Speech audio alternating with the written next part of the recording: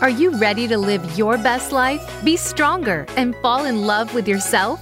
It's possible, and it's inside you, but you need to unlock the power within. Welcome to Fearlessly Authentic with Jody Harrison Bauer. Jody used to be afraid to take risks. It took some stepping out of her comfort zone to get her there. Along with her guests and their stories, Jody will help you to live your best life ever. Now, here's your host, Jody Harrison Bauer. Hello, everyone, and welcome to Fearlessly Authentic. I'm your host, Jody Harrison Bauer, and I am so happy to have you join me today. If you are a new listener, welcome to the show. This is a place where we educate you, empower you with that education, maybe entertain you a little bit, and inspire you to live a fearlessly authentic life. Because I don't know about you, but I spent way too much not being the person I wanted to be and being afraid of taking risks. And it wasn't until about 20 years ago when I decided to make one of the biggest decisions of my life and change my life completely with two small children. I decided to finally step into my power and realized not that I wasted so much time, but that I had so much more living to do. So I'm hoping that that's what we can do here with you. And I have an incredible guest here that I have been a huge fan of. I was going to say fangirling, but that sounds really immature. But I have been a huge fan of for a couple of years now. And I actually, when the first time I heard him, I was like, I need to have this man on the show. So welcome to the show, Dr. Layne Norton. Thanks for having me, Jody. I appreciate it. Yeah, I'm so excited to get into the nitty gritty of everything that you do and everything that you can teach us today. A little bit about Layne. His entire bio will be in the show notes, but a little bit about him. Layne describes himself a self-proclaimed nerd who lifts heavy things. I love that. Layne completed his BS in biochemistry in 2004 and a PhD in nutritional sciences in 2010, all honors. His competitive athletic career highlights include many world titles, including in 2022, Layne won gold at the IPF World Championships, making it back to Worlds for the first time since 2015. Most recently, this past July, Layne again won gold at the IPF National Championships. As an innovator in the fitness industry, Layne helped popularize flexible dieting and online nutrition coaching contest prep using an evidence-based and science-backed approach. Since moving away from online coaching, Layne has focused on writing books, including The Complete Reverse Dieting Guide, developing Carbon Diet Coach, a nutritional coaching app, and creating certification courses offered through the Clean Health Institute. In 2023, he partnered with Dr. Bill Campbell and the Clean Health Fitness Institute in the development of the Physique Coaching Academy. Layne's passion is helping others achieve their goals through education and hard work. So I guess this is a good match today, since we're all about education. Yeah, absolutely. I like to stay busy. Yeah, and I honestly do not know how you stay on top of everything. And one of the reasons I wanted to have you on the show was when I first heard you, I think it was on Ed Milet's show. I was like, I agree with everything this guy is talking about. Finally, somebody who's cutting through the BS actually knows what he's talking about. I've been working out for 42 years and have been in the fitness industry for 34 years. And there's so much BS out there. And that is why I wanted you on Fearlessly Authentic, because not only are you fearless, you are authentic. And I know that, a lot of people challenge you. And you bring them the science and the facts, and that is what I love about you. But I wanted to first ask you about if you could tell us a little bit about your journey into fitness and bodybuilding and what sparked your interest in the field. Yeah, so I got into it for very selfish reasons of I was bullied a lot growing up and just didn't run with the popular crowd. I was very nerdy and just, like I said, not really accepted by my peers. So started lifting weights, to try to, I guess in my mind, I figured I could fix some of those things. And lifting weights didn't fix that, but I fell in love with lifting And when I went off to college, I was getting into bodybuilding. I'd played baseball through high school, but I knew I wasn't going to be. I knew I wasn't going to go to college for baseball, and I knew I wasn't like that. There was no pro outlet for me. I was an average height or slightly taller than average height, right-handed, medium hitting first baseman, and those aren't really in high demand. So I was already getting into lifting. Bodybuilding seemed like a natural progression. I got into bodybuilding, did my first show at 19, freshman year, the summer after my freshman year of college. At the same time, I changed my degree to biochemistry because I was just very fascinated by the human body, and competed throughout undergrad school, loved it, fell in love with it. And by my junior year of college, I just didn't know what I wanted to do with my life. I knew I wanted to like make some living in fitness or bodybuilding, but I didn't know how, because at the time, I mean, really the only ways to make money, this is circa, early 2000s, was open a gym, be a personal trainer, start a supplement company, try to go win the Olympia. Like that was kind of the ways to make money. And I never felt called to, I always competed in drug tested bodybuilding shows and drug tested powerlifting meets later in my life. And, I'm not a beat my chest, I'm better than you because I don't take steroids, but that just never appealed to me.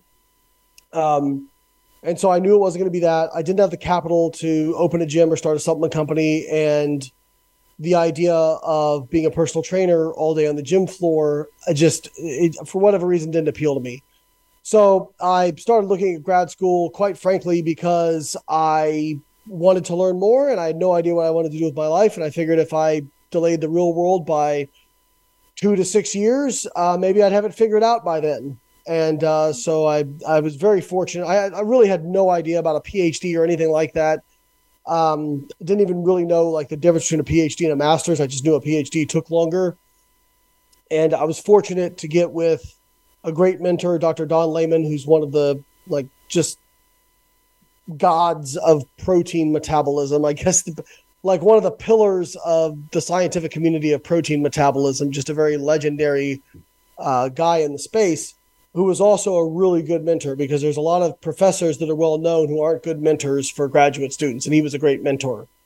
So as I got into doing my PhD in nutritional sciences, I was still competing in bodybuilding, won a pro card, but I also as all this is going on, I started posting on various bodybuilding forums, because this is before social media. Like bodybuilding.com, things like that. Bodybuilding.com. Yeah. I think I posted made 70,000 posts over like a 10-year period. It was dumb. Right. I just loved it. And I started writing for the main site because a couple of writers saw me posting and were like, you should write for the site because you know what you're talking about. So I started writing for them, got a video series with them. Everything got very popular on their site. So people started emailing me, asking me for nutritional advice. So I started coaching in 2005 online before anybody really was doing it at scale. And just like as a way to make some side cash, like I didn't really think much about it. I'd get, $50. Like I charge like $10 a week. I'd get like $50 and I'd be like, oh, cool. I can take my girlfriend out for dinner or something, I really didn't think anything of it. And over time, just through sheer word of mouth, that grew into a full-time, like 6-figure business over about 3 or 4 years. And at the same time, just kept getting more and more opportunities to write for magazines, to appear in videos. I got a chance to announce the Olympia a few years, the webcast, that is. And so I just said yes to so many things and did so many things, and then finished my PhD. And at the same time, did my first pro show in bodybuilding, did well there, won a pro show, got into powerlifting. It turns out I was actually better at powerlifting than I was bodybuilding.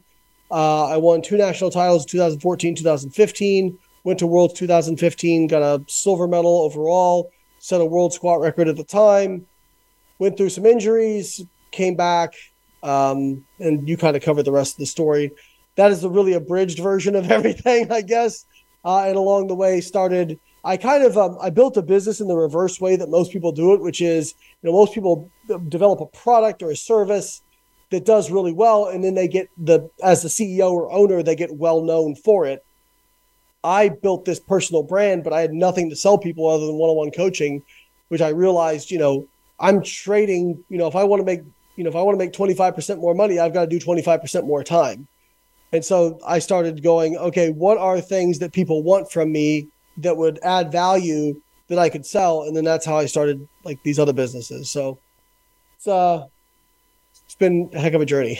we sound very familiar, and we're probably about 20, 25 years apart, because I started in 2002 after my divorce. And I was like, well, what do I love to do? I was a stay-at-home mom. What do I love to do? And it is hard to put everything that you just did in a very condensed form. So thank you for sharing all of that. And I know that you were going through it really fast, but I mean, you've accomplished so much. And I know it's not easy.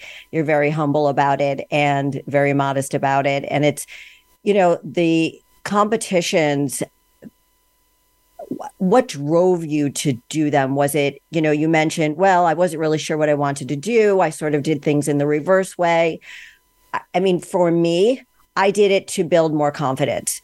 I did it because it was something I loved, and I'm always pushing myself to the next level. I wanted to see how far I could push my body and my mind. I didn't even realize how my mind was getting strong as well. And that led me to have more confidence. And then I opened up my own business.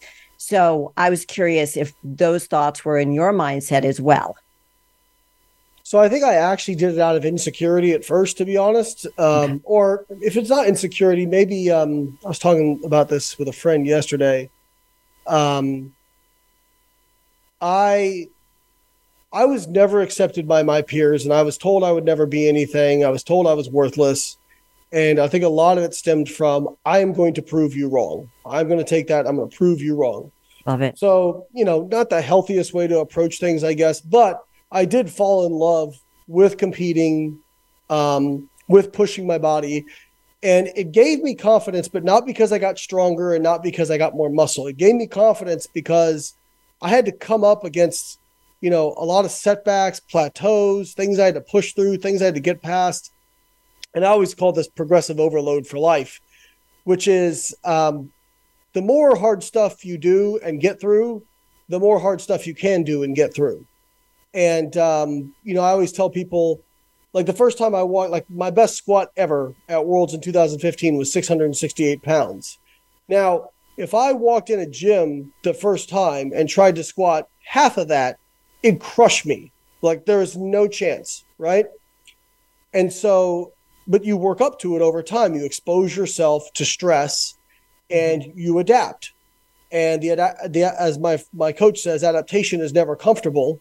So it hurts physically, mentally, emotionally.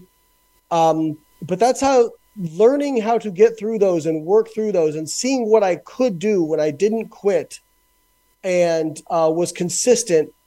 Really, I always tell people, if the only thing you learn from lifting weights is how to get a great body or get stronger, you really missed everything. Like you missed 99% of the lesson. It's a metaphor for life, in my opinion. Yeah. The gym, it's like a metaphor for life, right? Absolutely. So, learning how to work through those, work through injuries, setbacks, a lot of stuff that like a lot of people told me would be career ending. Like even when I was 20, I had 2 herniated discs in my neck. I was told I'd probably never be as strong again as I once was. I completely tore my right pectoral. I partially torn my left pectoral. I've torn muscles in both hips. I've had 2 herniated discs in my lower back, 2 bulge discs in my lower back. I've partially torn one of my adductors. And yet I'm still here, still squat over 600 pounds, still deadlift over 700 pounds, still doing it. And it really gave me a lot of confidence that if I commit to something and I do the work and I'm consistent, that I can get through almost anything. And so I think that's what I really love about it, is it taught me how to have true confidence. And I think, true confidence, 2 definitions that I like, which one is the willingness to wade into uncertainty. Because whenever you attempt something difficult, there's no guarantee it's going to work out.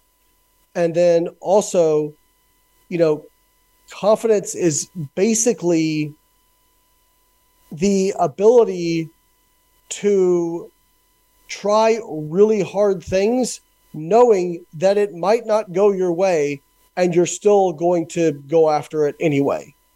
And you can only develop that through, there's all these, sorry, I'm going off on kind of a tangent, but there's all these books about how to be more confident. And you can read all the books you want. You can watch all the motivational videos you want.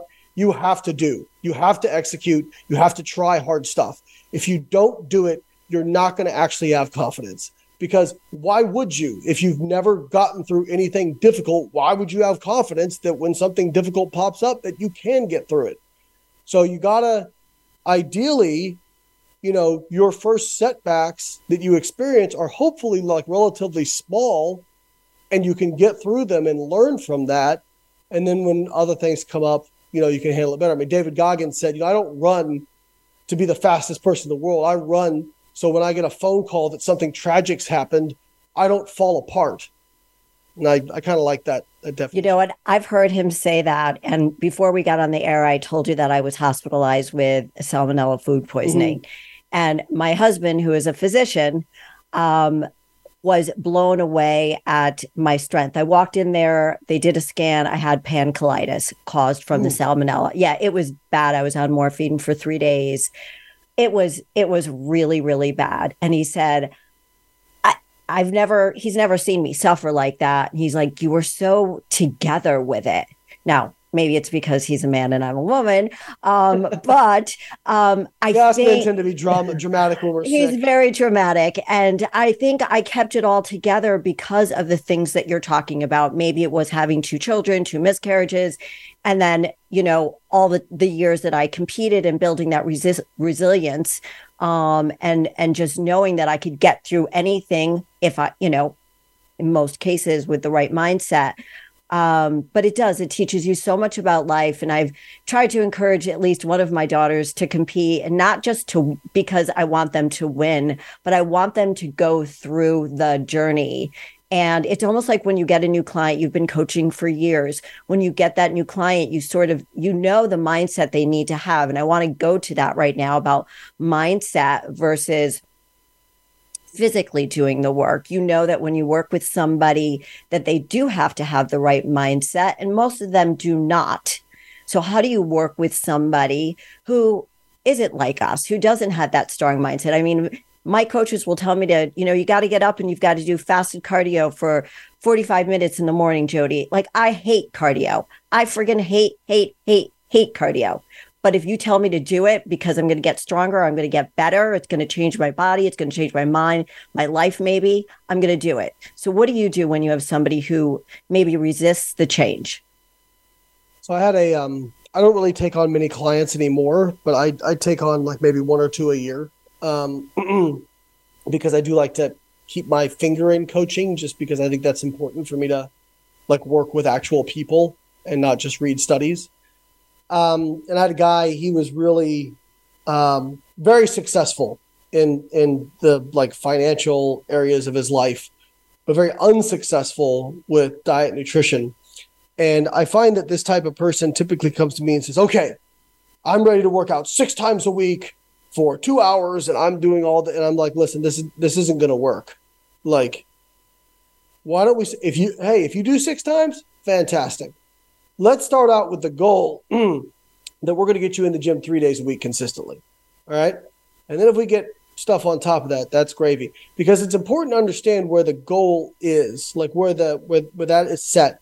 Because if it's 6 times a week and you only get in 5, now you're like, oh man, I'm failing, whatever. And especially people who have like a perfectionist mindset, they'll just go, oh, I screwed it up. Might as well just not do anything. And so I want somebody to start with like, it's like if you're climbing a mountain, if you think about how far up the mountain you've got to go, you're going to freak out. But if you just focus on the next ledge, it becomes much more palatable. I mean, it's the same, a journey of 1,000 miles begins with a single step.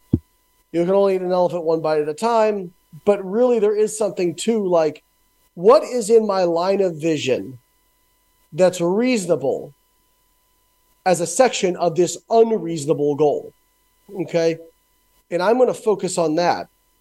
And there are going to be times when I feel like not doing it. But if I see that, okay, here's my check mark coming up, it's right around the corner, it's going to be easier for me to continue to execute versus if if I'm just looking at the top of the mountain all the time. And so really, like, what I start with people like that to get them in that mindset is, hey, what can we do reasonably right now that you can execute consistently? And then once you're hitting that consistently, then we can start to ramp up some of these goals. But if their experience is, well, I'm going to go 6 days a week, for 2 hours a day, and they can't do that, then they're going to feel bad and end up quitting. So I'm trying to meet them kind of a little bit closer to where they're at. Right. And it's gradual and it's small increments because, as you said, especially if you have a type A person, they're going to want to succeed at everything that they do. And some people get frustrated because they're like, no, I could do it all. But I do find, and it sounds like you're the same way, that taking those incremental and gradual steps do get them the success. How did he do, by the way? Great. He's down over 50 pounds. Wow. That's really great. It is difficult to sometimes deal with the different personalities when they want it all. And it doesn't happen like that. It doesn't happen. It doesn't happen overnight. So what are, obviously you get online and you debunk lots of myths in the fitness industry regarding fitness and nutrition. And what's one of the most common nutrition myths that you come across? I'm sure you've answered this before, but I'd love to know if it's changed and what it is. Most common. I mean, there's so many. I don't know if I could pick one that's the most common. I think overall, it's probably more of a category, which is this like appeal to naturalism,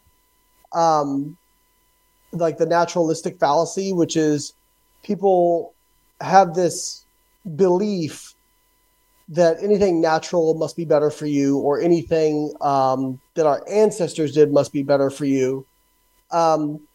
This is kind of like versus Western medicine. Well, just in general. Okay. So let me give you an example. So a lot of times people have years ago, there was this invisible hand theory of economics, okay, which was basically like these sort of things happen in the market, and so the market must want them to happen. When in reality, what you're dealing with is a bunch of companies competing with each other. In fact, I was just reading a paper on this as it relates to obesity and weight loss and set point. So have you ever heard of set point theory? So set point theory is basically this idea that you have like a kind of a level of body fat that your body likes to sit in. And if you get above that, your body will fight you. If you get below that, your body will fight you. But it fights you harder going down than it does going up. And this paper I read basically was making the case that you're made up of individual cells. They don't care. They're competing with other cells for nutrients. And what you're having happen on the whole is you're observing this phenomenon that you see, that you think, oh, the body must want this, and therefore that's why the body does this. When in reality, there may not be a reason. So getting back to the naturalistic fallacy, people will misconstrue what I'm saying. I'm not saying that you should eat processed food over unprocessed food or anything like that. What I am saying is when it comes to nutrients or foods or compounds or whatever it may be, each compound, nutrient, food should be evaluated on its own merits. And what does the data say? So a great example of this, I just put a post about this today, is seed oils. There's a whole big hubbubaloo about seed oils, okay? Right. And it's one of the most insane cults I've ever come across.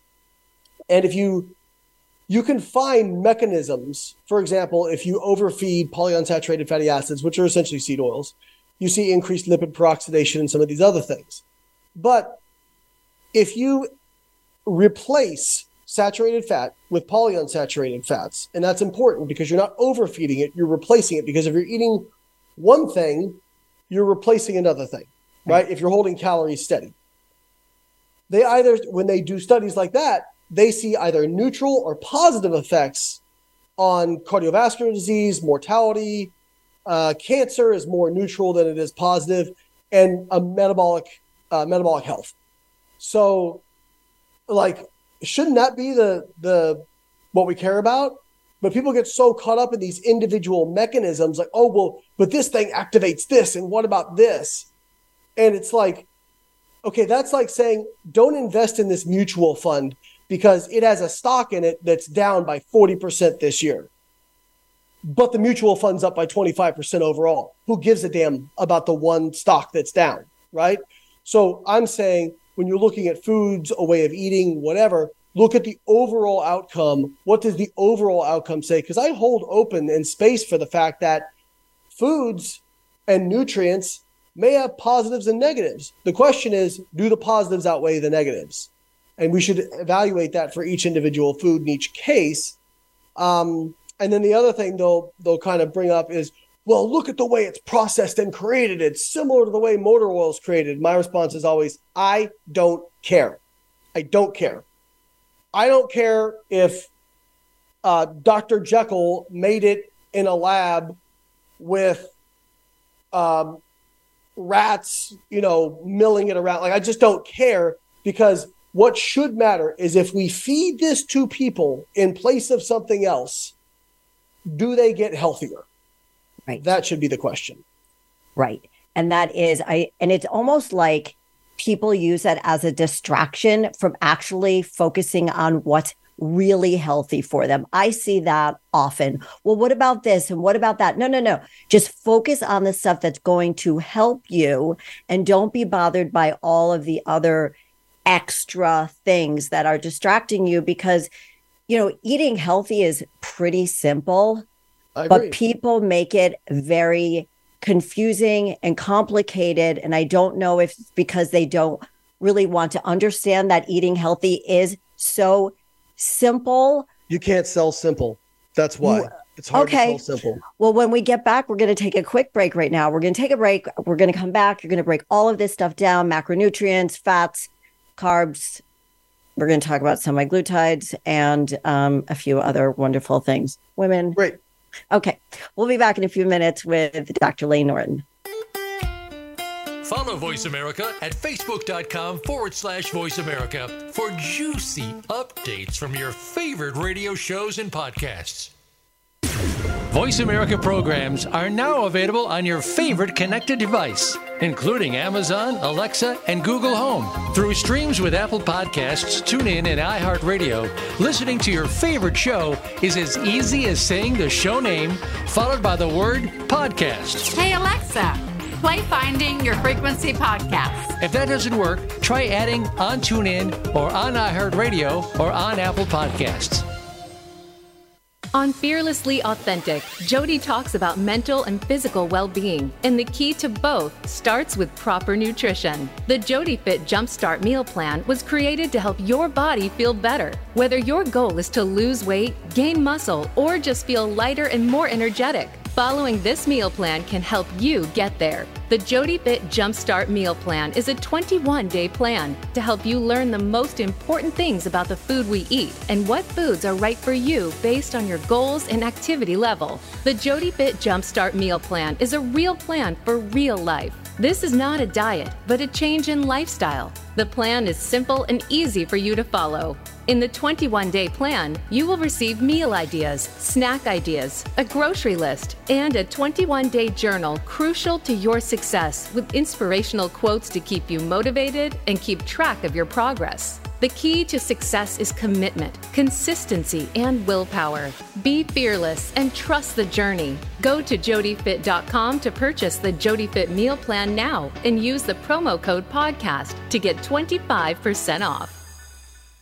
You need to live up to your full potential. You've heard that for years, but now there's a channel to help you get there. Introducing the Voice America Empowerment Channel. Our listeners have told us that they want to be motivated, hear about success stories, and positive encouragement around the clock. And we've responded to you. The Voice America Empowerment Channel is the home of the world's top life coaches, entrepreneurs, and success experts. Listen to the Voice America Empowerment Channel. It's here at voiceamericaempowerment.com. It's your world. Motivate, change, succeed. VoiceAmericaEmpowerment.com.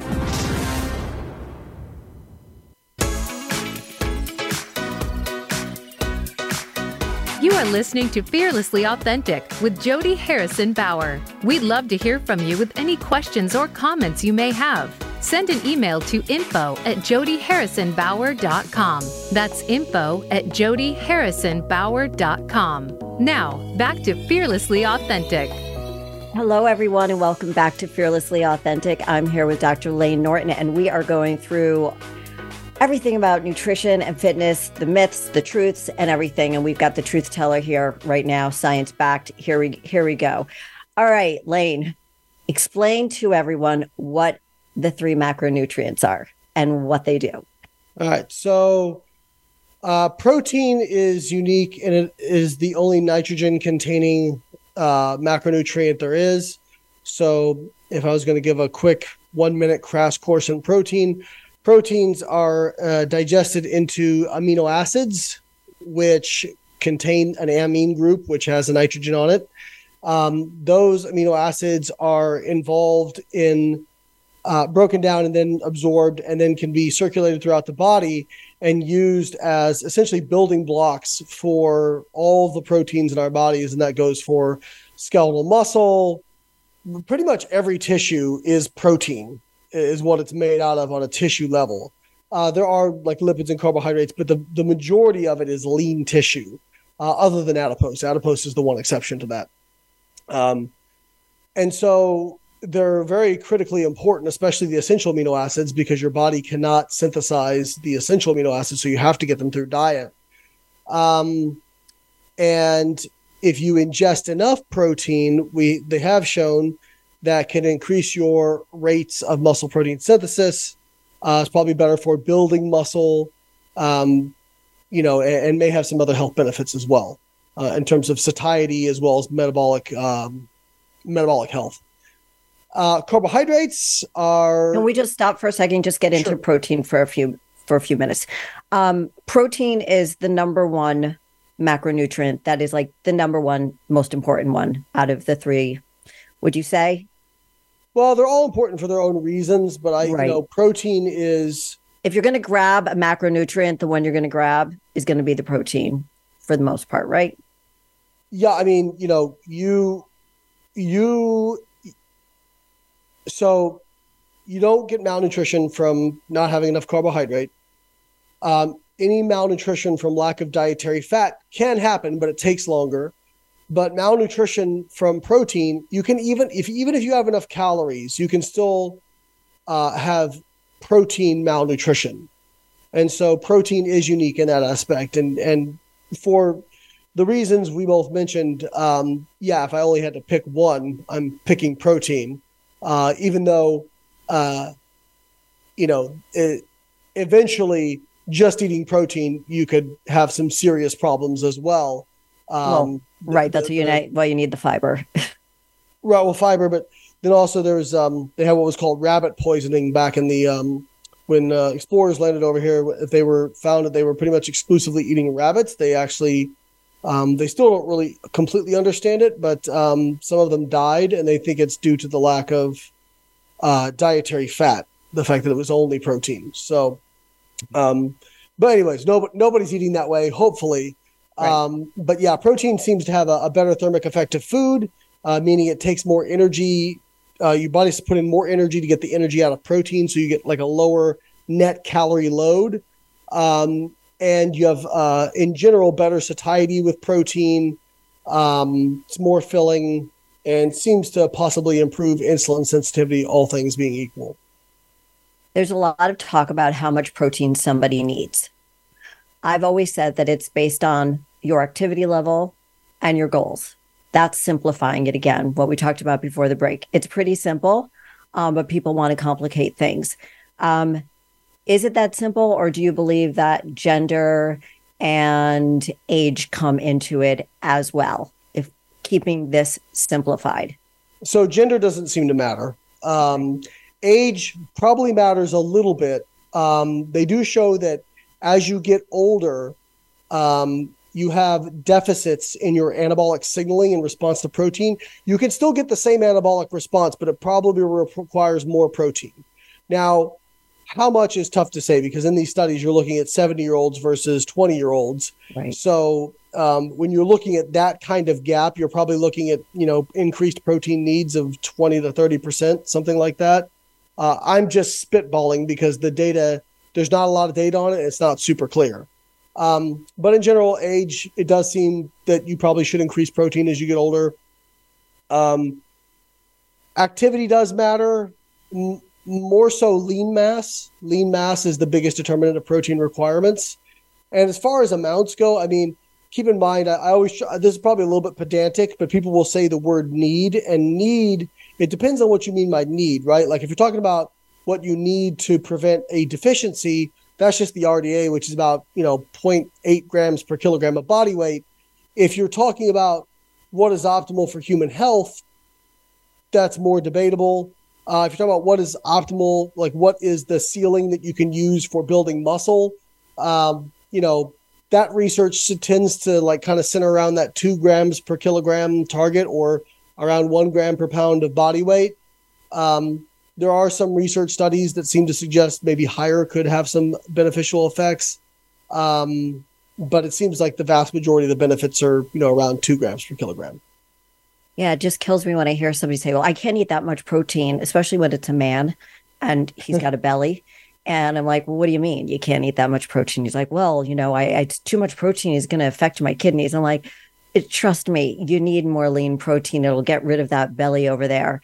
And so the other question I had about protein was, so that conversation at each sitting, let's just say the average person's eating 3 meals a day.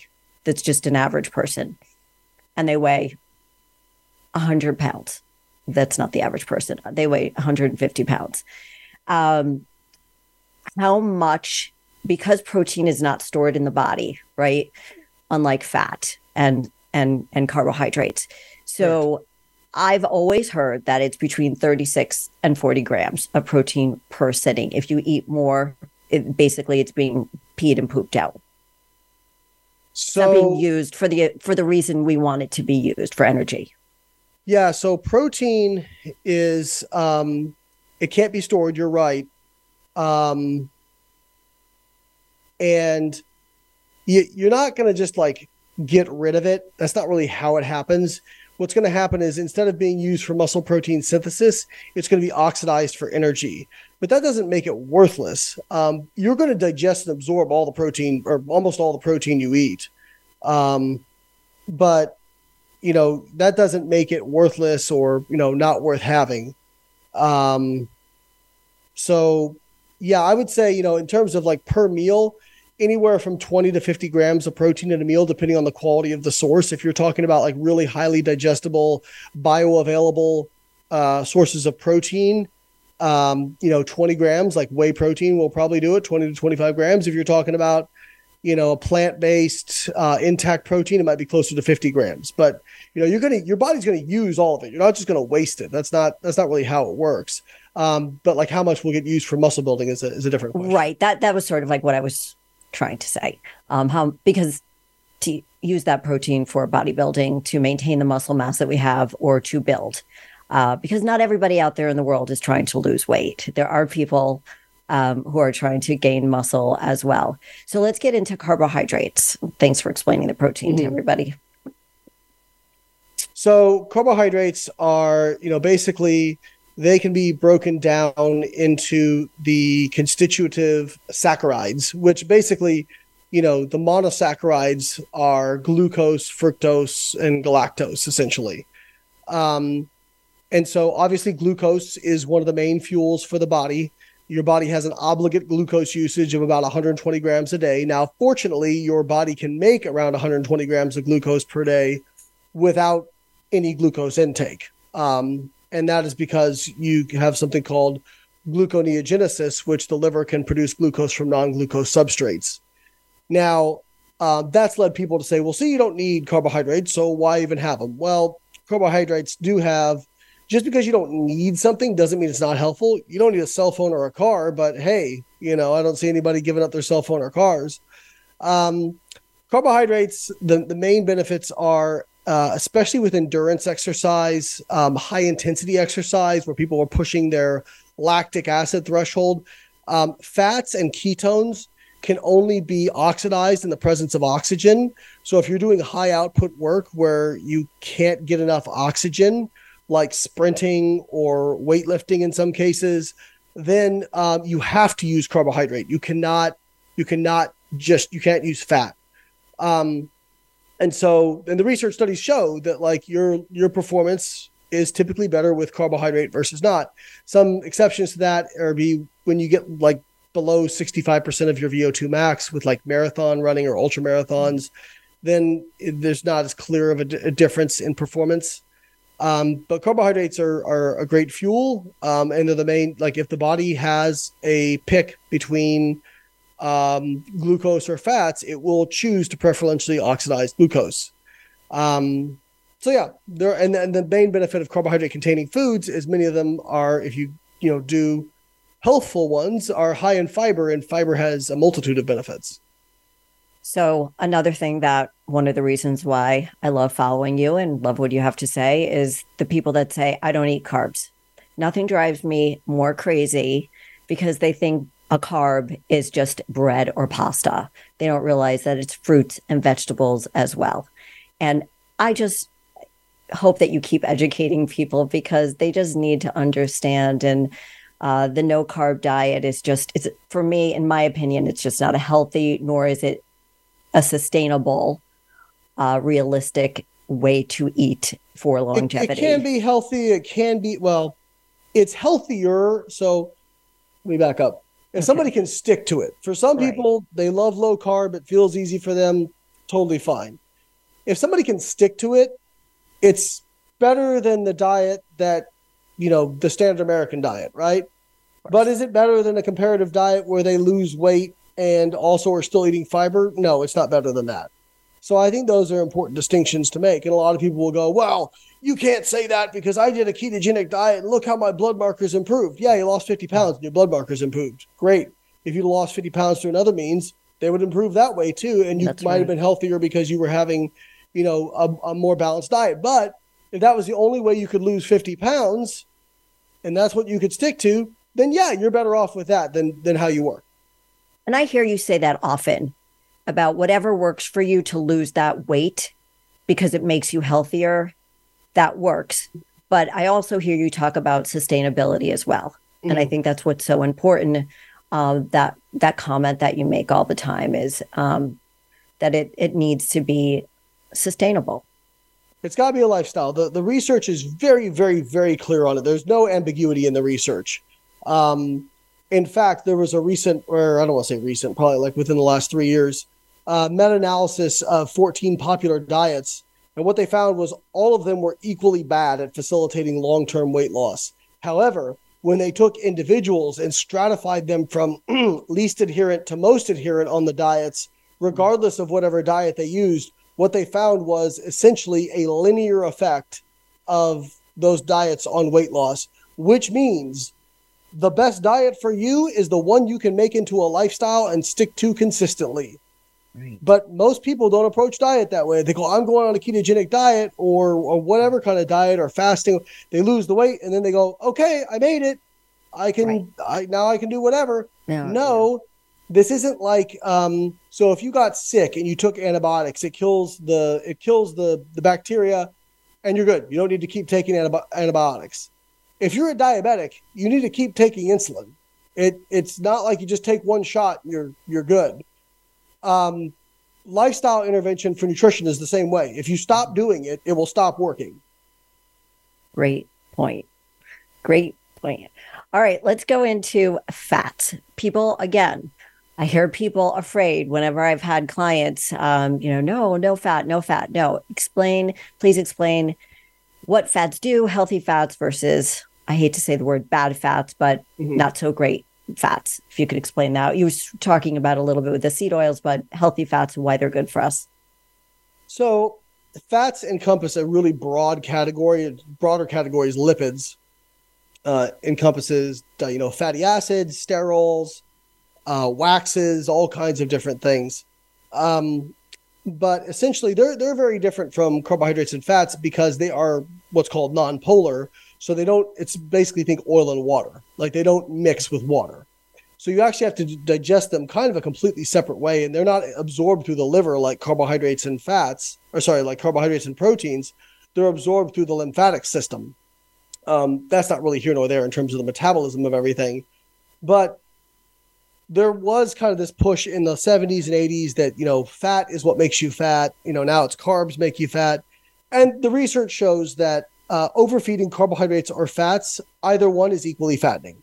And it also shows that when you, with looking at different diets and differing levels of carbohydrate and fat, if the diets are equal in protein and calories, there's no difference in weight loss. And we have now over 20 controlled feeding studies, and the controlled part's important because it means that people, like free living studies, people just end up going and doing whatever, and adherence is very poor. But in controlled feeding studies, when the food is provided to participants and they are monitored and they eat equal protein, equal calories between diets, and they vary the carbohydrate and fat, there's no difference in fat loss. So what that says is do what you prefer. What do you prefer, and do that.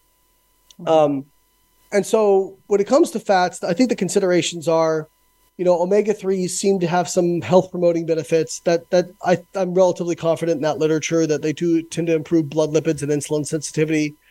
There's been a lot made of omega-6s recently that you should avoid them, that they're bad for you. This kind of wrapped up in the whole seed oil stuff.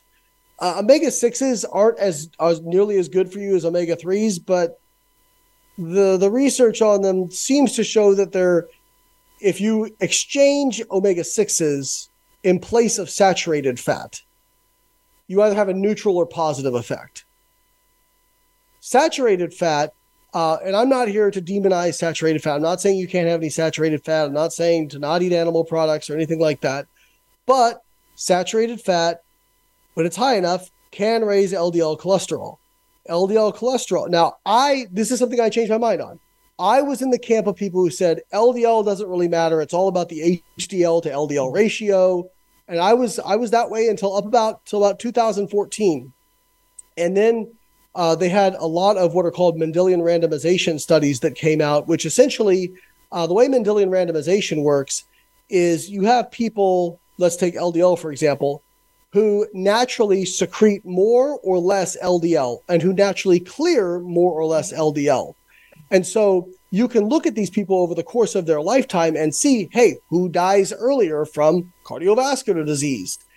And man, when they do the regression, you basically can draw a straight line through the lifetime exposure to LDL and the risk of a cardiovascular disease event. And so to me, that's basically like a lifelong randomized control trial. To me, that's what I care about. So I'm not saying you can't have any saturated fat. What I tell people is try to keep it below 10% of total calories, 7% if you can. And, choose polyunsaturated or monounsaturated fats when you can in place of saturated fats. And those are kind of the considerations when it comes to dietary fat. Okay. Thank you for explaining all of that. Exercise, diet. How, if your diet, I always see the people, okay, I've been doing this for a long time, running on that treadmill, their body doesn't change. And they're that guy and girl bragging about being at the gym every single day, but nothing changes because diet is 80% of the equation. You've got genetics about 10%, and the training is 10%. But diet, which is the hardest thing to adhere to for your whole life. Where does exercise and why is exercise so important with a healthy diet, and why doesn't your body change? If you're exercising every day, you're on, the Raptor machine for an hour, reading a magazine, talking to your friends, and you're like, nothing's changing. Body doesn't change. Well, I think your body will change a little bit, but, unless you are progressively, improving, it'll improve a little bit and then stay at that level. Right. So, I think there's a few, the benefits of exercise. One is really, even if you don't lose weight, if you exercise regularly, you'll get metabolically healthier. So you absolutely should exercise no matter what. When it comes to weight loss, there's a lot of misunderstandings around exercise. Some people say, oh, it makes no difference in weight loss. Some people say, well, it makes all the difference. The reality is diet is the bigger lever to pull. And the reason is it takes. Can you say that again? Can you say that again, please? Diet is the biggest lever to pull. Yes. And the reason is, think about how easy it is to eat 1,000 calories. Have a slice of cheesecake. Boom. You can eat that in 5-10 minutes? Now think about how long it takes to expend 1,000 calories. It is a very long time. Even with intense exercise, you're going for an hour or two. Like, you have to go really hard.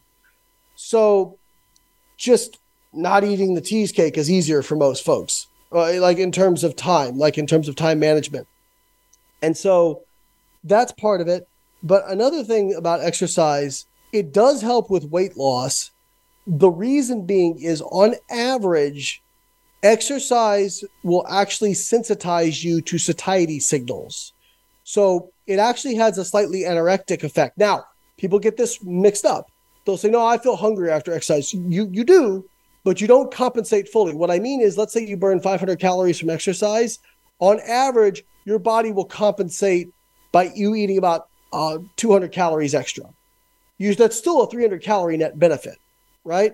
Now, some people are individuals, people are different. Some people feel hungrier from exercise. For them, maybe there's more of a compensation and that ends up being a problem, right? But overall, the effect seems to be that exercise actually helps with satiety. And psychologically, if people are exercising, maybe they're more likely to buy in on diet as well. But I think exercise is, it is a very huge lever to pull, just because you don't have to lose any weight to get healthier. So you absolutely should do it. Right. Absolutely. Thank you. Well, I have literally 100 more questions to ask you, and we have about 2.5 minutes left. I can't even believe this. Wanted to ask you about semaglutides. I wanted you to talk about your app. I'll give you a quick 30-second. Okay, and then your app. Yep, go ahead. Okay, so semaglutide seems to be the most effective intervention we have for treating obesity. It is a variant of a gut hormone that acts on the hypothalamus as well as your GI to tell you that you're full. So it basically is the best appetite suppressant we've ever come across. There's concern about thyroid cancer. There's concern about loss of lean mass. What I'll say is the studies on thyroid cancer were in rodents. I'm not really concerned about that until I see more data. And the studies on lean mass loss show about 40% of the mass loss is from lean tissue, but that's not that much different than studies that are looking at diet without exercise. So they'll need to show studies with exercise and semaglutide. Overall, it seems like a pretty positive thing. There are side effects in terms of gastroparesis and those sorts of things. But overall, it seems to be relatively well tolerated and works well. But if you're using it to lose 5 pounds, I think you're an idiot. This should be reserved for people who really, really need it, not people who are just looking to look good at the beach. Thank you. I call this last summer the summer of skinny, where I saw everybody on Instagram get skinny and lose muscle. The other thing that I want to ask you is, please share your app. Yep. So I helped create a nutritional coaching app called Carbon Diet Coach, which essentially I tried to put what I do coaching wise into an algorithm. So this app will basically ask you questions about your goals, your individual metabolism, and it will come up with customized nutritional recommendations based on your metabolism, your goals, and your dietary preferences. And then you'll check in with the app each week based on how you progress. The app will adjust your nutritional targets to make sure that you stay on point towards your goals. So you can find that in the Google Play Store as well as the Apple Store, and it's called Carbon Diet Coach. Amazing. Thank you so much for being on the show. We have 30 seconds left. How can people find you? BioLayne.com, and I'm BioLayne on all social media. Okay. Layne, wait, can you answer what it means for you to be fearlessly authentic in like 20 seconds? To always stick to the data, regardless of my personal bias and regardless of my feelings and regardless of what other people are trying to pressure me to say. Oof, sounds like a scientist to me. Dr. Layne Norton, thank you so much for being on Fearlessly Authentic today. And until next week, we will see you next week. And Layne, thanks again so much for being here. Thanks for having me. Bye, everybody.